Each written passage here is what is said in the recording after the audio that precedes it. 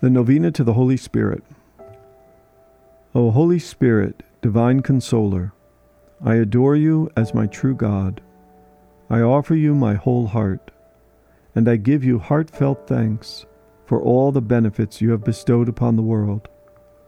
You are the author of all supernatural gifts, and enriched the Blessed Virgin Mary, the Mother of God, with all favors. I ask you to visit me by your grace and your love, and grant me the favor that I now earnestly seek. O Holy Spirit, Spirit of truth, come into our hearts.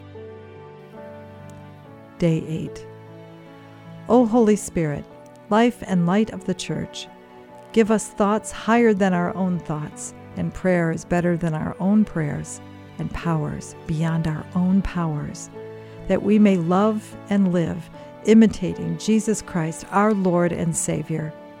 Come to us, Holy Spirit, come with the Father and the Son, and grant me the favor I so earnestly request in this novena. Vouchsafe to dwell within our souls and quickly make our hearts your own. Quench in us the fires of hate and strife, the wasting fever of the heart. From perils guard our feeble life, and to our souls your peace impart.